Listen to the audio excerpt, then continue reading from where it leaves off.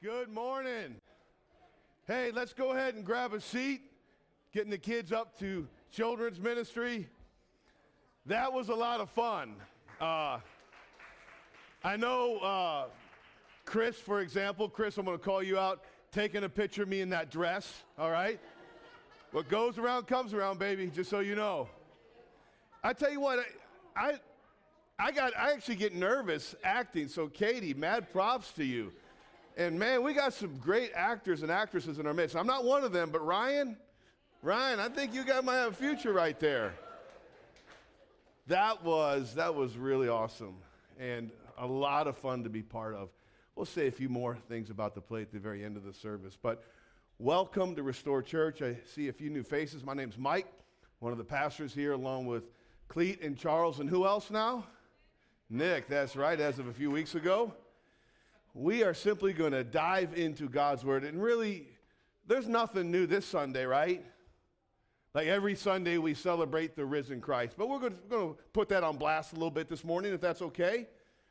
Providentially, we are going through the book of 1 Corinthians chapter 15 right now, a chapter that's all about the resurrection. So if you have a Bible, you can open up to 1 Corinthians 15. Perhaps they'll put the text on the screens behind me. Open up your phone if you'd like. But let me pray. Not because that's the kind of thing you do at church, because we really want the Spirit of God to work in our hearts, right? So let's pray and let's get after it. Father, thank you so much for the empty tomb. That Christianity is not fable, it's fact. Because the one who took our sins to the cross stepped out of the tomb without our sins, that we might be free. And I pray, Father, that he would get all the glory. Lord, I have worked hard to prepare to speak to your people through your word. Lord, if you want to call an audible to line of scrimmage and give me things that I've not thought of, I would welcome that. If you want me to delete anything that I've planned to say, please do that. May the Spirit rule this time in the word. We ask in Jesus' name, amen. So I want to talk to you just briefly about comebacks. Everybody likes a good comeback story, right? Even non-athletes, non-sports fans can appreciate a good comeback, especially when that comeback is against all odds, and especially when that comeback is called when it seems like there is not a shred of opportunity for the team to come back. Now, the greatest comeback that I ever witnessed with my own two eyes in my years of both playing sports and coaching sports happened up in Genesee County, just outside of Flint. It was a cold Friday, October night in 2017, Friday Night Lights. The high school team that I was helping coach in football, the Southfield Christian Eagles, they were playing the Genesee County Warriors. We got there, their side of the field was packed out. Our side of the field, not so much. Small high school, 90-minute drive, maybe 20 or 30 diehard fans, i.e. parents. Game did not start too pretty. We got down quickly, multiple scores. But to add salt to that wound, again, in all my years of sports, I had never experienced a team that demonstrated such poor sportsmanship. Severe trash talking. Far worse than that, late hit after late hit on our guys. Late hit after late hit. And even, I'll say this as blandly as I can, even in the pileups, opposing players were throwing uppercuts into the groins of our players. It was a dirty game. And it wasn't too far into the game that things got pretty heated between teams, coaches and players by players. You guys remember Sean Adams? Who can forget Sean Adams? He ran the coffee shop here for a while. He was our offensive coordinator. And he would get fired up here and there. That's Sean. Kind of speaks my language there a little bit. But I remember it was the end of the second quarter, and this one kid on the other team who was particularly dirty, Sean yelled at him, but loud enough for the coaches on the other side of the field to hear, and I think even the fans way into the parking lot. He said, "You're going down. You're going to lose. We're going to beat you. We're going to win." And then there was a few more plays. We went into the halftime. There was no win one for the Gipper speech. There was no big coach's speech. Sean had already given it, really, across the field. Something happened in the locker room. The switch flipped. We came out, and still there were some struggles and setbacks. They still scored a little bit more. But the tide of the game just started to change. There was a huge interception by one of our cornerbacks, my son Ian. I don't know how many tackles he had, but something happened with him. And this isn't dad bragging. This is what our head coach, Coach Weiss, said at the end of the season when they awarded Ian the MVP. But he said Ian, as it were, put the team on his shoulders. And it was the craziest thing I've ever seen in a football game. Ian playing middle linebacker, strip sacks the quarterback, recovers the fumble. We need the ball back. There's probably half of the last quarter left. Because our starting running back went down. He's now actually going in on offense on running back. A few plays later, he scores his second touchdown. We tie the game 30-30. Maybe 3 or 4 minutes left, 5 minutes left, and we kick off after that score, and their returner does something that I'm sure he regrets to this day. Instead of staying in his lane, he sees the ensuing tackler, so he swings around deep into the end zone where Ian meets him and hammers him 5 yards into the end zone for a 2-point conversion, putting us up 32-30, which was really cool. Then we get the ball back, and I think they gave the ball to Ian 7 or 8 times just to ice the game. And he could have scored another touchdown, but we were so fired up, he was looking for the middle linebacker just to run over him, which he did a few more times. Few minutes later, the horn goes off, and the Eagles go victorious over the Warriors 32-30. And I'm telling you, it was the most electric win that I've ever been part of, I've ever observed, I've ever seen. Crazy. We swarmed the field, all like 18 of us, small high school, you know.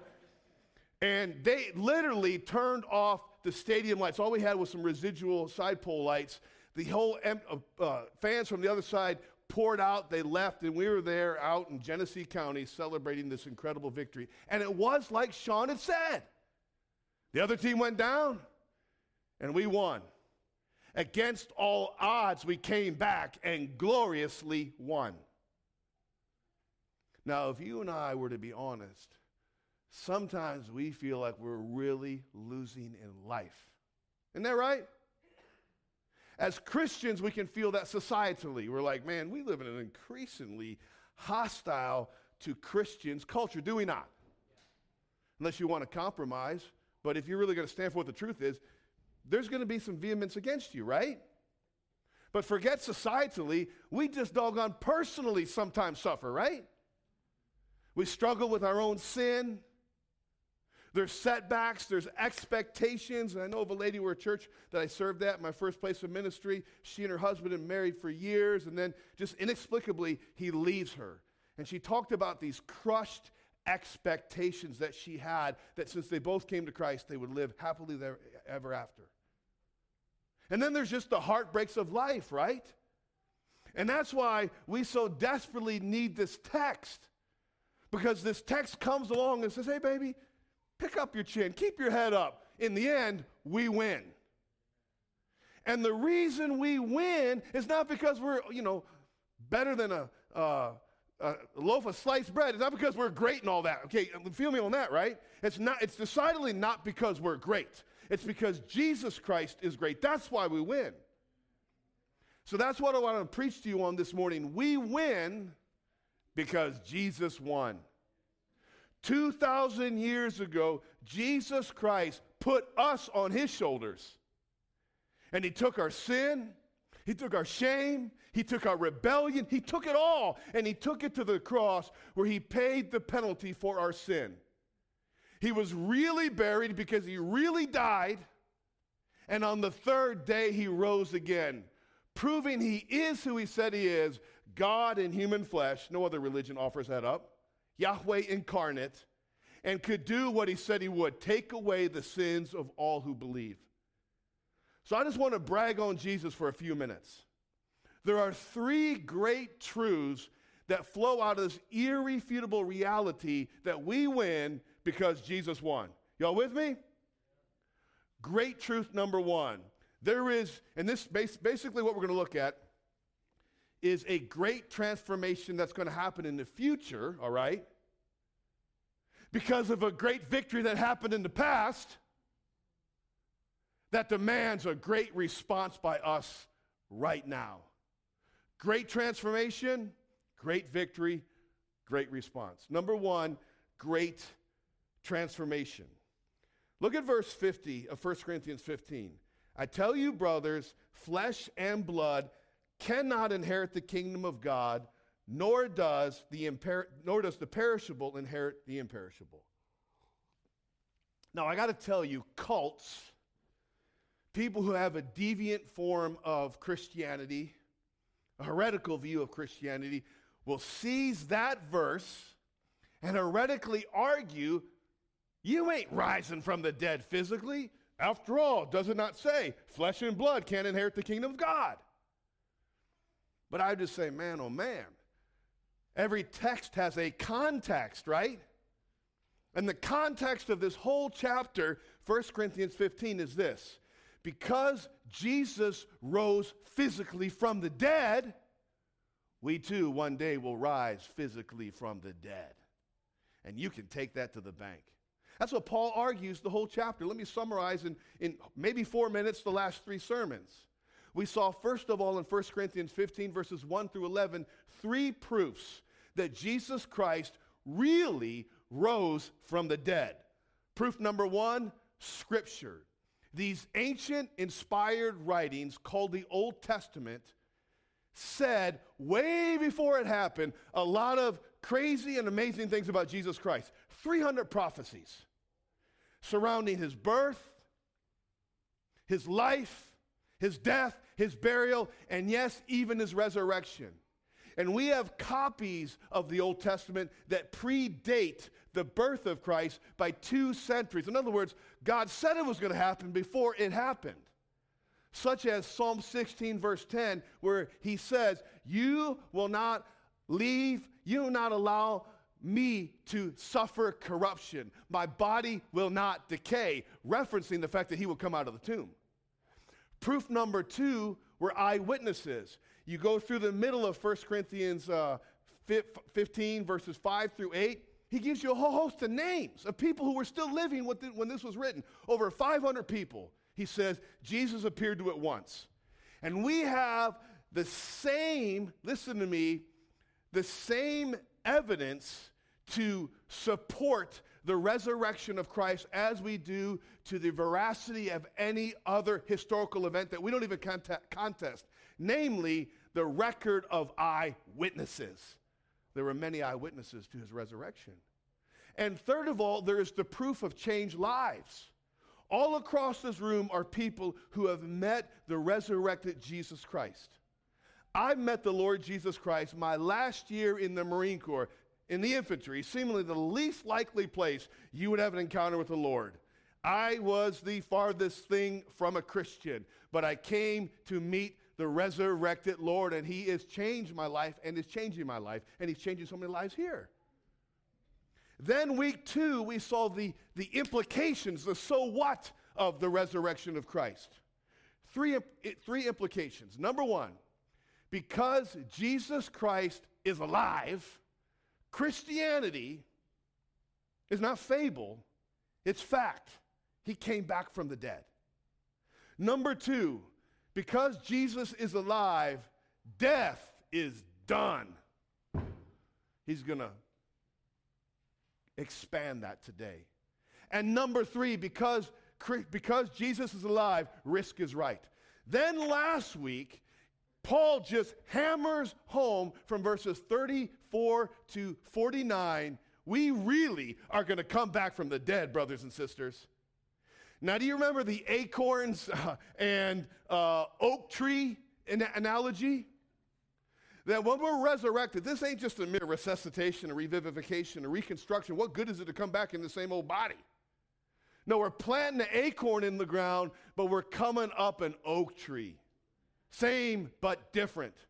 I'm not coming out of the ground as somebody besides Mike Hanafy, but it won't be the same Mike Hanafy of today. We'll all be bald. Shekinah glory. God doesn't put a marble top on cheap furniture. And I don't know about that. But we're coming up different. And I think that's what he's getting at in verse 50. Like, of course not flesh and blood as we are can inherit the kingdom of God, but that's not how it's going to go down. Listen, family, even as redeemed sinners, even as people who have trusted Jesus Christ, if we went into the immediate presence of God in our unglorified bodies, the holiness of God, right? The righteousness of God, man, that would be like throwing a plastic bottle into a bonfire. It would destroy us. Back in the Old Testament, Moses said to God, let me see your glory. You remember what God said? You can't see, no man can see me face to face and live. So he threw him up on the rocks and watched his hind parts walk by, right? Which then would cause somebody, if you're tracking with me, maybe to ask this question. Are you all with me? Covering a little bit of terrain today. Well, what about when Jesus Christ returns for the Christians that are still alive then? And by the way, the same Bible that said he's coming a first time, and he did, is the same Bible that says he's coming a second time, and he will. But the question is, what about Christians who are alive at his return? Their bodies haven't been put in the ground. Their souls haven't been gone in the Lord's presence. They're still alive. How could their unglorified bodies survive his immediate presence? Wouldn't they just be fried like you just said? Now, if someone is asking that question, Paul has a great answer to that great question.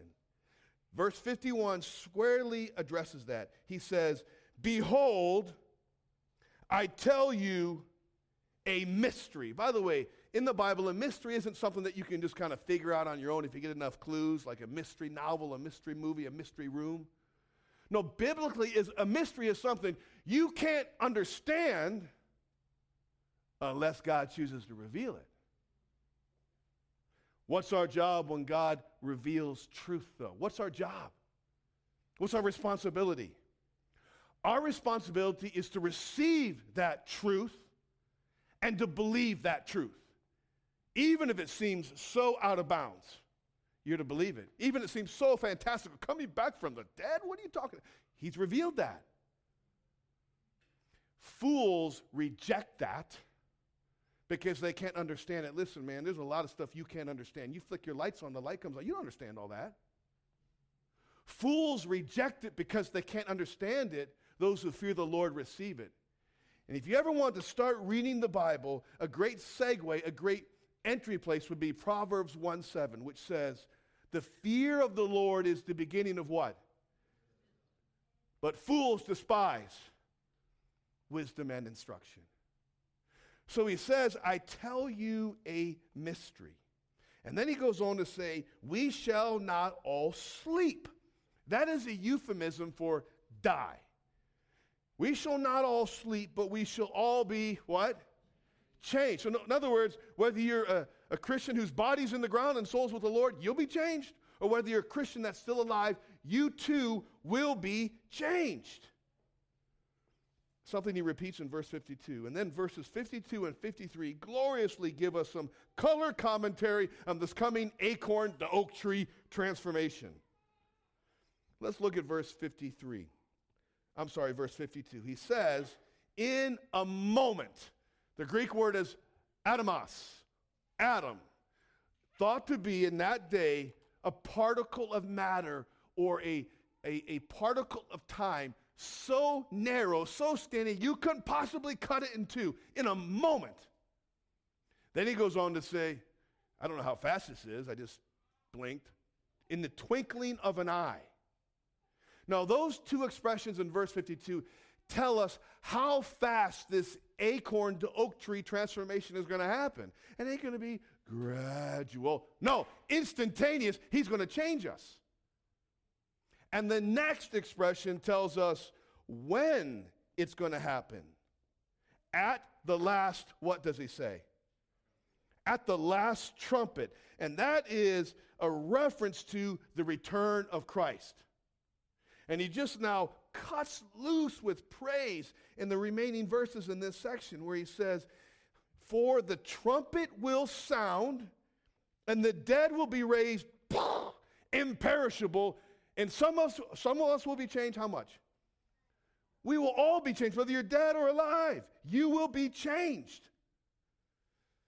For this perishable body must put on the imperishable, and this mortal body must put on immortality. Now, listen, what he's saying here is when he raises us, there's no more death, no more decaying, but not just that. Again, I keep on saying acorns to oak trees. We will be given bodies, the right bodies for the right environment, bodies suited to be with God forever in eternity. And just listen to me. Man, listen to what the Word of God has to say. When that day comes, when God says, get up, get your bodies, and come hang with me forever, then shall come to pass what's written, death is swallowed up in victory. And I think maybe the best, if that's the color commentary, I close this first point with the play-by-play. 1 Corinthians 4, verses 16 through 18 gives us the play-by-play, where he says, for the Lord himself will descend from heaven with the cry of command, and with the voice of the archangel, and the sound of the trumpet of God, and the dead in Christ shall rise first. Then we who are alive and remain behind shall be caught up together with them in the clouds to meet the Lord in the air, and so shall we ever be with the Lord. And then these words, therefore, comfort one another. So I don't know what you're struggling with. I don't know what your setbacks are. I know I've got my own struggles. I got my own setbacks. I got my own heartbreaks. But I know a day of complete transformation is coming. How do I know that? Based on point number 2. Based on a great victory in the past. He says in verse 54, if you can talk back, even though there's more people here today, okay? This is getting kind of quiet in here, please. When the perishable puts on the imperishable, and the mortal puts on immortality, then shall come to pass. In other words, in that moment, when this glorious event of our transformation from acorns to oak trees goes down, when it goes down and we go up, then shall come to pass this top 10 play song in glory. Death is swallowed up in victory. Death is swallowed up in victory. Now there's 3 aspects, or 3 installments, or 3 tenses of the salvation this great victory in the past won. And I want to walk them with you, okay? Little theology, but theology has great practice when there's shoe leather on it, okay? Because when I became a Christian that last year in the Marine Corps, I started reading the Bible. Sometimes it says, I have been saved. And other times, I am being saved. And other times, I will be saved. And that was kind of confusing to me. Like, am I saved or not? Right? There's 3 tenses to salvation. Past tense. If you have trusted Christ, you have been saved once and for all from the penalty of sin. It's called justification. What we deserve, you won't read verses like this on coffee cups and calendars, but what we deserve is the judgment of God. Can we be real? And the Bible unflinchingly calls it the wrath of God. Now, not this red-faced, knee-jerk kind of, anger, but the wrath of God is his settled disposition against all that is evil and his commitment to deal with it. We want a universe in which that will ultimately prevail, right? On the cross, Jesus absorbed the wrath you and I deserve. And it was the love of God that compelled Jesus to take our hit in our place. For God, what does it say? What's the verse? Oh yeah, 1 John 4:1-ish. Herein is love. Not that we love God, but that he loved us and sent his son to be, bam, the wrath-absorbing sacrifice for our sins. And guess what? When you turn to Christ, he takes away your penalty and he actually clothes you and credits you with the righteousness of Christ. He does. You know that dress I had to wear? I was clothed in that. I'm going to be clothed along with you in the righteousness of Christ forever. So when God looks at me, he doesn't look at me in my sin. He looks at me through the righteousness of Jesus Christ. Therefore, there is now no condemnation for those who are in Christ Jesus. If you've come to Christ, you have been saved from the penalty of sin. Now, the reason I'm quoting so many verses is because it doesn't matter what I think or what I feel. It's what God has said, right? Second present tense is right now, if I'm in Christ, I am being saved from the power of sin. Now, let's be honest. That's a struggle sometimes, isn't it? It ebbs and it flows, right? We're bearing fruit. We're backsliding, right? There's rest and there's battle. Sometimes you just want to doggone quit, right? You ever been there? But a Christian at the end of the day is a person who can say, yeah, I ain't what I ought to be, or not what I'm going to be, but by the grace of God, I'm not what I used to be, because I have met the risen Lord. Is that true for you? Can you say that? Well, there's a third tense. Past tense, I have been saved from the penalty of sin, justification. I am being saved from the practice of sin, sanctification. And one day, praise God for this, I will be saved from the very possibility and presence of sin. When an acorn becomes an oak tree. I love what it says in 1 John chapter 3, verse 1. Behold, what manner of love the Father has bestowed upon us, that we should become the children of God. Next verse, it doesn't yet appear what we shall be, but we know that when he appears, his return, the last trumpet, we shall be like him, for we shall see him as he is. It's talking about the utter transformation that's going to go down. And that's what this passage is highlighting, this coming transformation. Death swallowed up in victory. That's what this is putting on blast. Death is swallowed up in victory.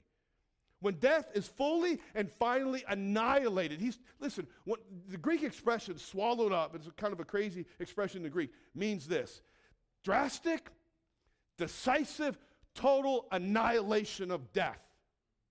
In other words, death is not merely going to be ended. It's not simply going to be leveled.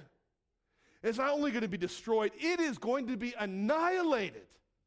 Death is done at transformation of his return.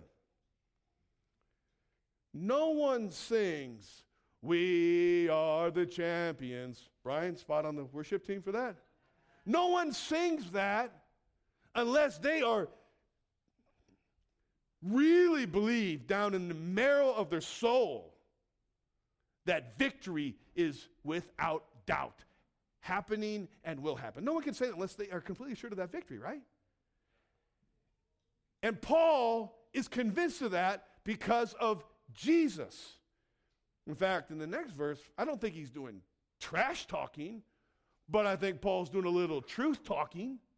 Maybe he's saying this. Look at the next verses. Death is swallowed up in victory. Next verse. Oh, death. Hey, death, where you at? Where you at? Where's your victory? Oh, death, where you at? Where you at? Where's your sting? He's doing a little bit of truth talking. And he can do that because of the truth of verse 57. He has believed and embraced that we have victory, verse 57, through our Lord Jesus Christ. Now, I got to ask everyone here, where are you with Jesus? Have you trusted his victory on the cross to be your victory, dying in your place and rising again? Look at verse 56 again. O death, where is your victory? O death, where is your sting? Now he says, verse 56, the sting of death is sin. That's kind of an enigmatic expression, isn't it? Let me try and break it down. A devenomized cobra can bite you, and it will hurt, but it can't kill you. Why? Why? Because it's been devenomized. And the analogy I want to try and make is death, when it bites you, physical death, has no power over you if you're in Christ. But death does have quite a sting if you die with unforgiven sin. Does that make sense? In that case, when physical death bites you, and we all have an expiration date, death bats 1,000 last time I checked, that when death bites you, if you have unforgiven sin, that first death will lead you into a second death or eternal death everlasting separation from God, where you will pay the penalty for your sin because God is a God of righteousness. In other words, unforgiven sin is death's stinger. Does that make sense? He goes on to say the power of sin is the law. That's another kind of difficult enigmatic phrase. What he is saying there is, in other words, the law shows us the reality of that thing that brings death, sin. And the thing that we so need to be forgiven of and why Christ came in the first place. That's really important because most people think, yeah, I'm pretty cool. I never killed anybody, for crying out loud, right? Religion teaches us to play the comparison game. Well, I don't do this, but I don't do that. And man, people think they're really cool until, as the scripture calls itself, they look in the mirror of God's word. And you look in the mirror of God's word, and you're like, whew, I got more than egg on my face. And I got more than stank in my heart, right? You go to the first commandment, which says, you should have no other gods before you.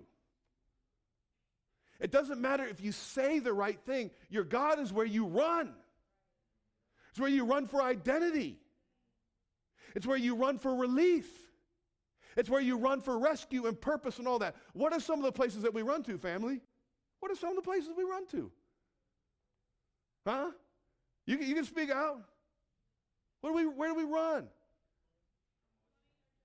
Jobs, promotion, relationships, substances, all of that, right? And what we're really doing, Netflix, just don't say Bally Sports Detroit, okay? That's a little too personal. John Calvin said our hearts are idol factories. Though we're actually making non-gods into gods, that's called idolatry. And we all do it. We've all done it. The second commandment says we're not to make a graven image. Like, make a god and then bow down and worship it. And I'm sure nobody here would say, oh man, you really called me out. I got a wood little god in my back room at home. But man, we can break the second commandment not just by making a god with our hands, but more than that, making a god with our head. When we define God on our own terms, people say all the time, my God would never do this, my God would never do that. And it's like, well, a preacher said to a lady, that's true, but your God doesn't exist. We take God as he has revealed himself. Those who are fools say, no, I'll define you the way I want to. Those who fear the Lord say, okay, I want to know you. The third commandment says, you shall not take the name of the Lord your God in vain. That one really got me, by the way. GD. But not just that, it's just taking the Lord's name, not really even meaning to talk to God. You guys know my story. I won't even, for time's sake, I won't tell you the story, but somebody called me out on that, and that was a harpoon to my heart. It wasn't honoring God. Fourth commandment is remember the Sabbath to keep it holy.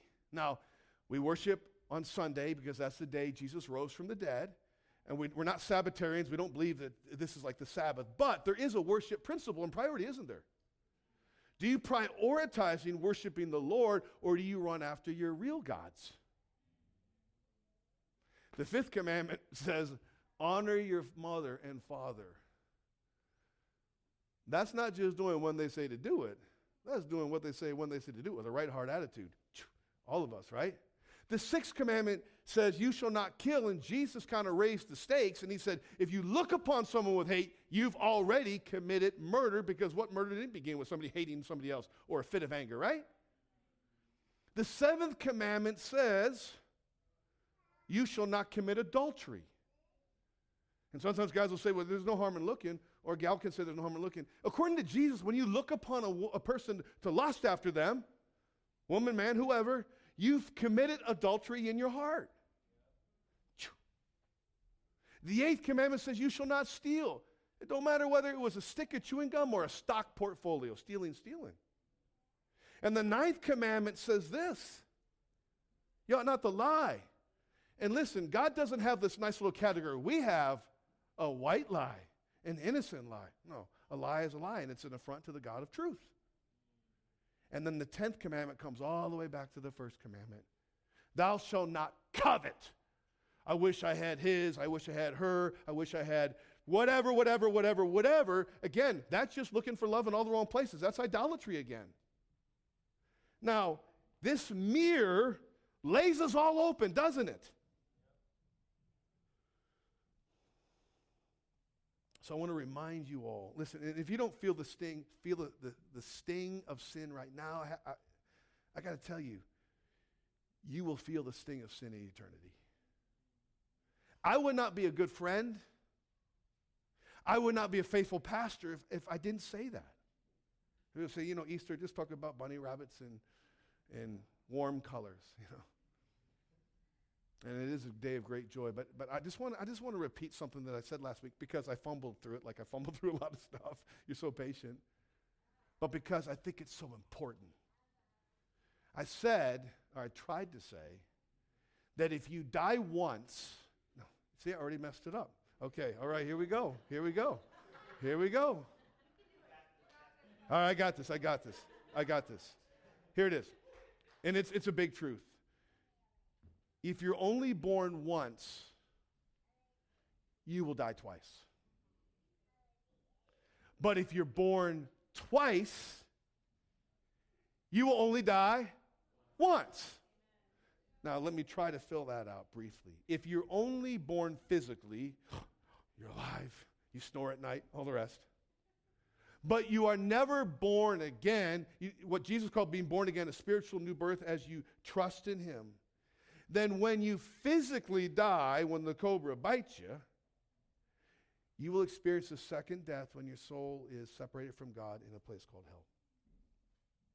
And when Christ returns, because that's what this passage is talking about, your body will be raised from the dust, reunited with your soul, and you will stand before Jesus at what's called the Great White Throne Judgment. The book of Revelation talks about this. And you will receive the fairest trial ever given. There'll be no need for debating what the evidence is. The books will be open, it says. The fairest trial. And since you said, no, I can get to heaven on my own, God says, well, you got to be perfect, and that's why I sent my son. But you rejected that. Boom. You're an idolater. And you'll be cast into what Jesus called Gehenna, a lake of fire, which the Bible calls the second death. Born once, die twice. Now, that should be sobering to us, right? But the flip side is this. If you're born twice, that is, you're born physically, obviously, but then you have an encounter with Jesus Christ. You put your faith in him. You experience a new birth. Then, when you physically die, that's the only thing that's going to die. Your soul goes immediately in the presence of the Lord. Because it says in 2 Corinthians 5:8, to be absent from the body is to be present with the Lord. And then at that great getting up day, at the sound of the last trumpet, with the great cry of command, the voice of the archangel, when God says, come get your bodies, in that day, your body and soul will be reunited, a glorified body, fit for the new heavens and earth. And oh, by the way, it'll be kicked off with the party of the ages, the wedding supper of the Lamb in the New Jerusalem. Now, have you trusted in Jesus, the great victor, to be your Savior? There is a great transformation in the future because of a great victory in the past. And I'll do this real quick because we have our own party coming up. A great response. Paul in verses 57 through 58 just lets loose with a flood of affection. Two sides of the same coin. One side is celebration and the other side is commitment. That's the kind of response that should flow out of receiving Christ, right? Look at verse 57. But thanks be to God who gives us what? Say it like you mean it. The victory through our Lord Jesus Christ. Listen, because of the victory we have in Christ, all of our gratitude, all of our praise, all of our joy, all of our celebration should make the celebration, which was quite energetic, that happened that Friday night back in 2017 up in Genesee County, seem like yawning in comparison because of the victory we have. We're about to sing an awesome song. Hallelujah. What's the next line? Music team? You have won the victory. Hallelujah. You did it all for your glory. Death could not. You are the risen King. What's after that? Seated in majesty, reign over everything. Boom. Second tryout for the worship team. We're all going to sing for that in just a second. We're going to celebrate. And listen. Yes. I ain't being Pollyannish, not trying to be, seeing things through rose-colored lens. Life is really hard sometimes, isn't it? There's setbacks, there's heartbreaks, there's failed expectations. There's some things that will never heal this side of eternity in their fullness. They're scars. But because we know the final score up on the scoreboard when the horn goes off, even then there can be celebration. There's celebration and there's commitment, the other side of the coin.